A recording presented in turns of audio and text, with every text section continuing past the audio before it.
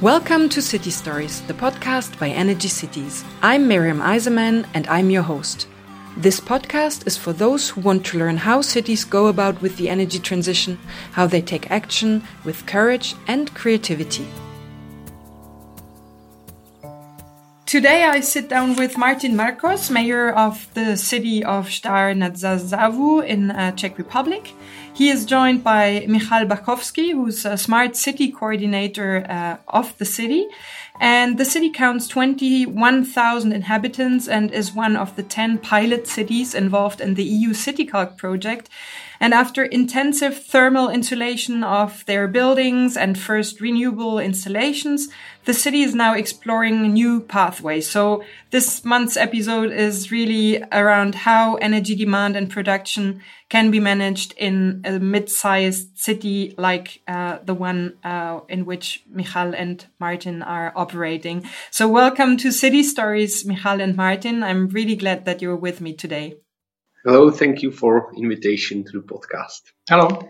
So for the beginning, let's start with a little language lesson for our listeners. Czech is not the most listened to language. So how do you say energy transition in Czech? Energy transition in Czech, it's energetická transformace, and it means significant change in the ways how to produce, storage, distribute, and use the energy. Nice. I hope that listeners will remember that. We might do a little test at the very end of the interview. Thanks for that. And I guess everybody defines energy transition in quite a different way, no matter which language you talk. Now, tell us who you are and what your mission exactly is. Martin, as the mayor of the city, can you just quickly introduce yourself? Sure. Well, I'm mayor, so with a little bit of humorous exaggeration, I'm a girl for everything. However, seriously, the role of mayor is to solve problems, to connect people, develop external relationships. I mean, contact with ministries, politics, regional assembly, and other government authorities, and of course, provide visions. And in relation to the field of energy and energy transmission and climate, our vision is to become a carbon neutral and energy efficient town. Okay, thanks. We're going to talk about how you want to get to this in a second. Now, Michal, what is your role in the city? Okay, I am employee of the town hall. My role is energy manager of the city. My mission is to ensure the energy in our city. It means gas, electricity, and the heat for the municipal buildings and with the minimal price. And then I should watch the energy and water consumption. I should find the opportunities how to enhance the building energy performance in order to reduce energy consumption and consequently to reduce CO2 emissions as well. And if we want to get an idea of how the city looks like, can you take us on a very quick stroll through the city? Are there spots that you like most and that you would like to highlight to our listeners? Well, Stár nad Zázavou is same middle-sized town of 21,000 inhabitants. And if we should invite your listeners to us and show them the spot which we enjoy or we perceive as most valuable. It is the pilgrimage church of St. John of Nepomuk at Zelená Hora, which is placed near the monastery here in Stár. It is a UNESCO list site, and it is a stunning, mesmerizing site designed by Czech-Italian architect Jan Santini. And this is really a very mysterious spiritual spot full of symbols. So try to visit. We will take note of that, and I think that's already one very good good point to visit. Everybody could start there probably and then move around, because there's certainly much more to see in Steyr. But I see that you want to keep secret so that people come to your place, which is fair enough. Now let's delve deep into the energy and climate policy that is on the way in Steyr. You both, your team and the political leaders of the local government, are on a journey to revitalize the town in a sustainable way. Steyr is meant to reduce its CO2 emissions by at least 40% until 2030 compared to 2000, if I'm not wrong. And until 2019, the emissions were already reduced by 37.94%. So there's little left to the 40%. What are your next actions to get to those 40%? Okay, the last mile looks maybe very short. However, this is very tricky. Our city gets larger, new buildings are constructed, new streets are equipped with the public light, and all this development results to the increasing energy consumption. So the current reduction, 37.94%, was achieved mainly by improved thermal isolation of buildings and windows replacement. And this low-hanging fruit is over. And now we have to find and realize complex and expensive measures. It means photovoltaic plants on each suitable roof, the public light modernization, and first of all, the new source of district heat. The current source of heat is based on coal burning. This has no future, and another approach must be found.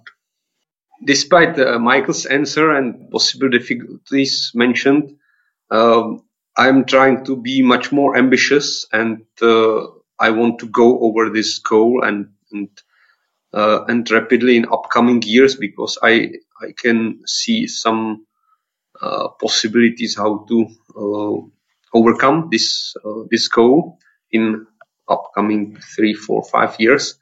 And my job is to dream, and Michael's job is to fulfill my dreams. So I believe we will be successful.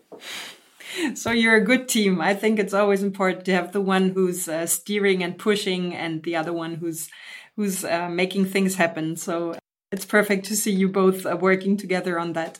As you know, this episode is being recorded in the framework of the EU CityCalc project, which is still in its initial phase.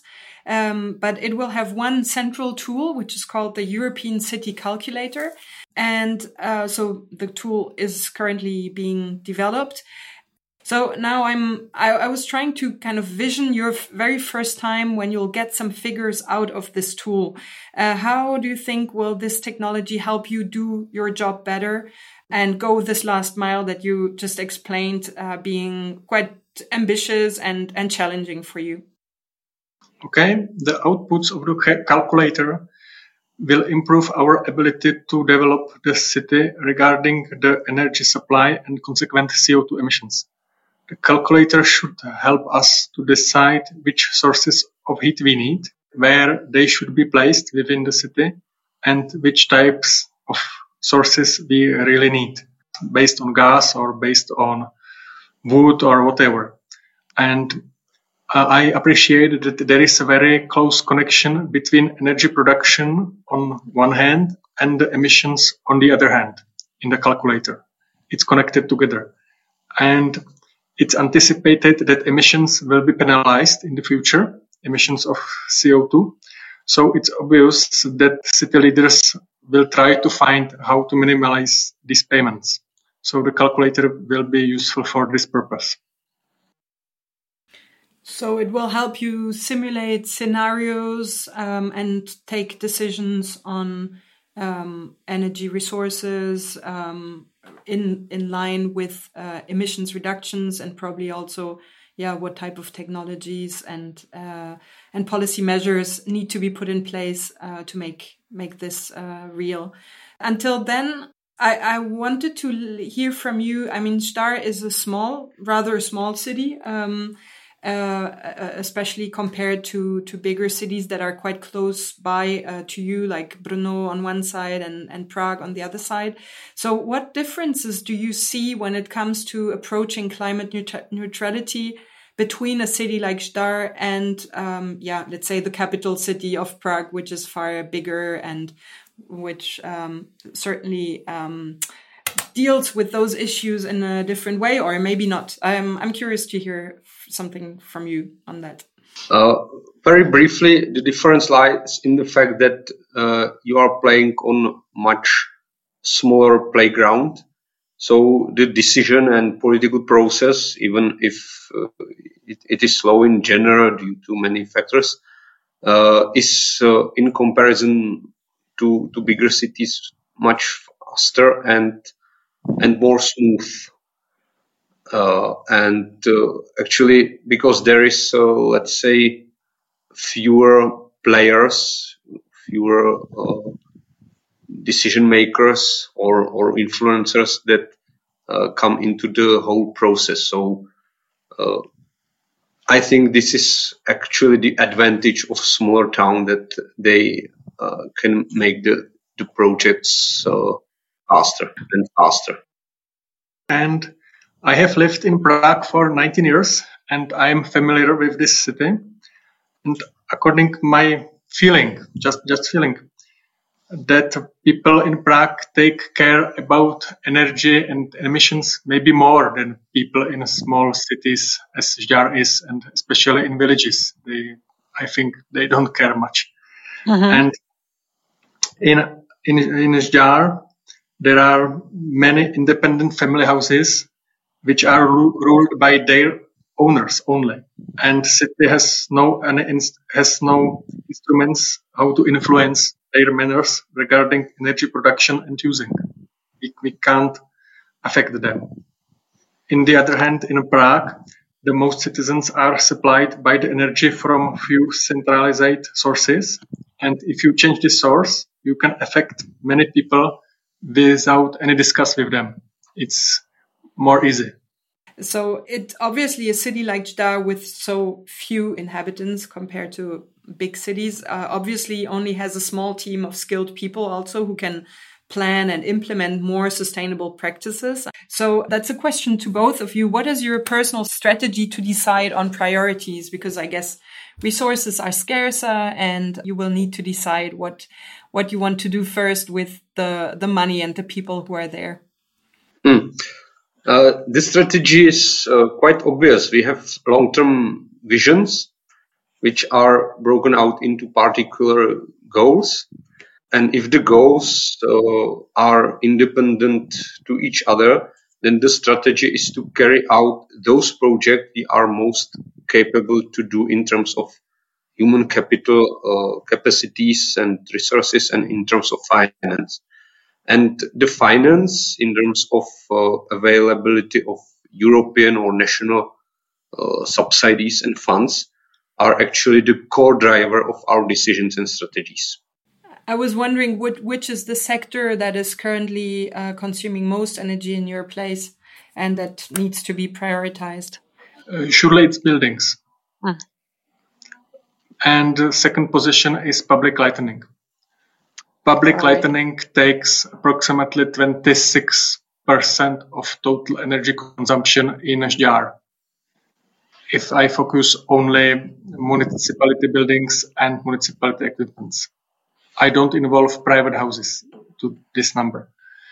So a very important part of the decision is the fact if available dotation can be used, and in case the dotation can be obtained, the measure becomes priority, which can be financed by the dotation. So the dotation is very important for us. So subsidies, you mean? Subsidies, yes. Subsidies. Additional subsidies. The source of dotation is subsidies. Subsidies is. That's another Czech word that we're probably about to learn. Yeah. European budget is the source of subsidies, and our government adds usually 10% and 5% is paid from our own monies, from our own budget. So usually 85% give us European budget. You've both been previously working in the private sector, and you're now part of a city administration. People are kind of opposing private and public. For you, what is the biggest lesson you've learned since you're working in a local government? Is there one lesson that you can take away from that? In my perception, there are two highlights. First, the decision process is very slow and a bit clumsy, which is a result of the fact that we live in a democratic environment. So long discussions, persuasions, arguing, that's everything good and okay, but it takes time, which is priceless in terms of carrying out projects. Mm-hmm. And the second highlight is that there is a never-ending fight between public interest and interest of particular groups, which makes the work much more difficult in terms of decisions and seeking compromises. I enjoy the acronym NIMBY, not in my backyard. So everyone enjoy if you build houses and parks and roads and plant forests and ponds and whatever, but everybody say not in my backyard, please. So in the private sector, we may say there is a common interest of goals, but it is not present in such a complex entity like town.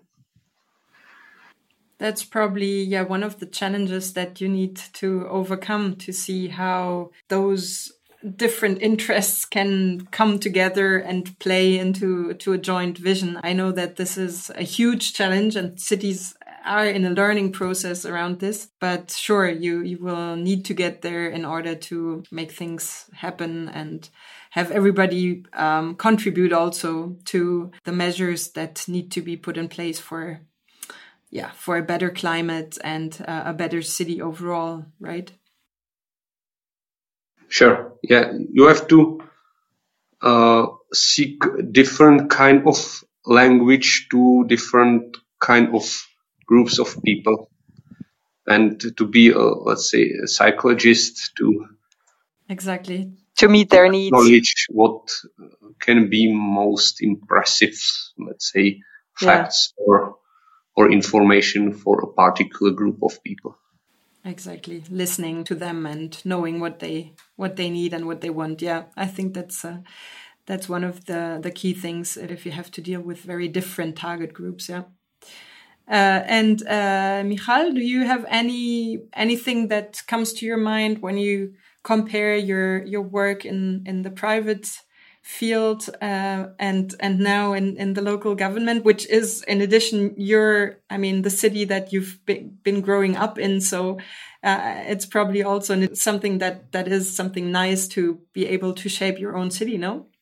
Yes, it's the main lesson. If I compare these two environments, the main lesson is the citizens watch very carefully what do you do and criticize it without knowing all the background. So surely you can try to inform them and explain your motivation and the limits you have to face, but it doesn't help in 100%. Every time somebody remains who is unsatisfied. I see. You need to explain. On the other hand, some different, which is very suitable for me. The ideas in a magistrate are not valued strictly by the profit. So it allows you to do something which is useful and from the financial point of view is not worthy, but it's worthy from another point of view. For example, public greens and flowers and green roofs and whatever. It's not full of financial profit, but I think it should be in the city and it belongs to the city development as well. Now, one last thing, and that will be my last question for today. If you take a very idealistic look into the future, what is the field in which you'd love to see Star to take a leadership position? Because I know you're looking into new options for new energy sources, maybe some more renewables. I don't know if that would be the field or something else, more in terms of smart city. Where would you want to be able to say we are leading in, let's say, 20 years, 30 years time? My vision is that Žďár becomes a very inspiring blue and green town, carbon neutral, full of green roofs, walls, trees, energy efficient, where people use hydrogen or electric means of transport, if any. And in a nutshell, to become an inspiration that in where we may live our lives that are better without being deprived of any comfort we enjoy today. My dream is similar, and I think that many people in Žďár use a car as the first choice instead of going on foot or ride a bicycle. Žďár is a small city. You can go through by bicycle in 20 minutes if you go from one end to the other end. And if you go in the city center, you can go on foot in 10 minutes everywhere. So I think the bicycle is most appropriate way how to move in such small city.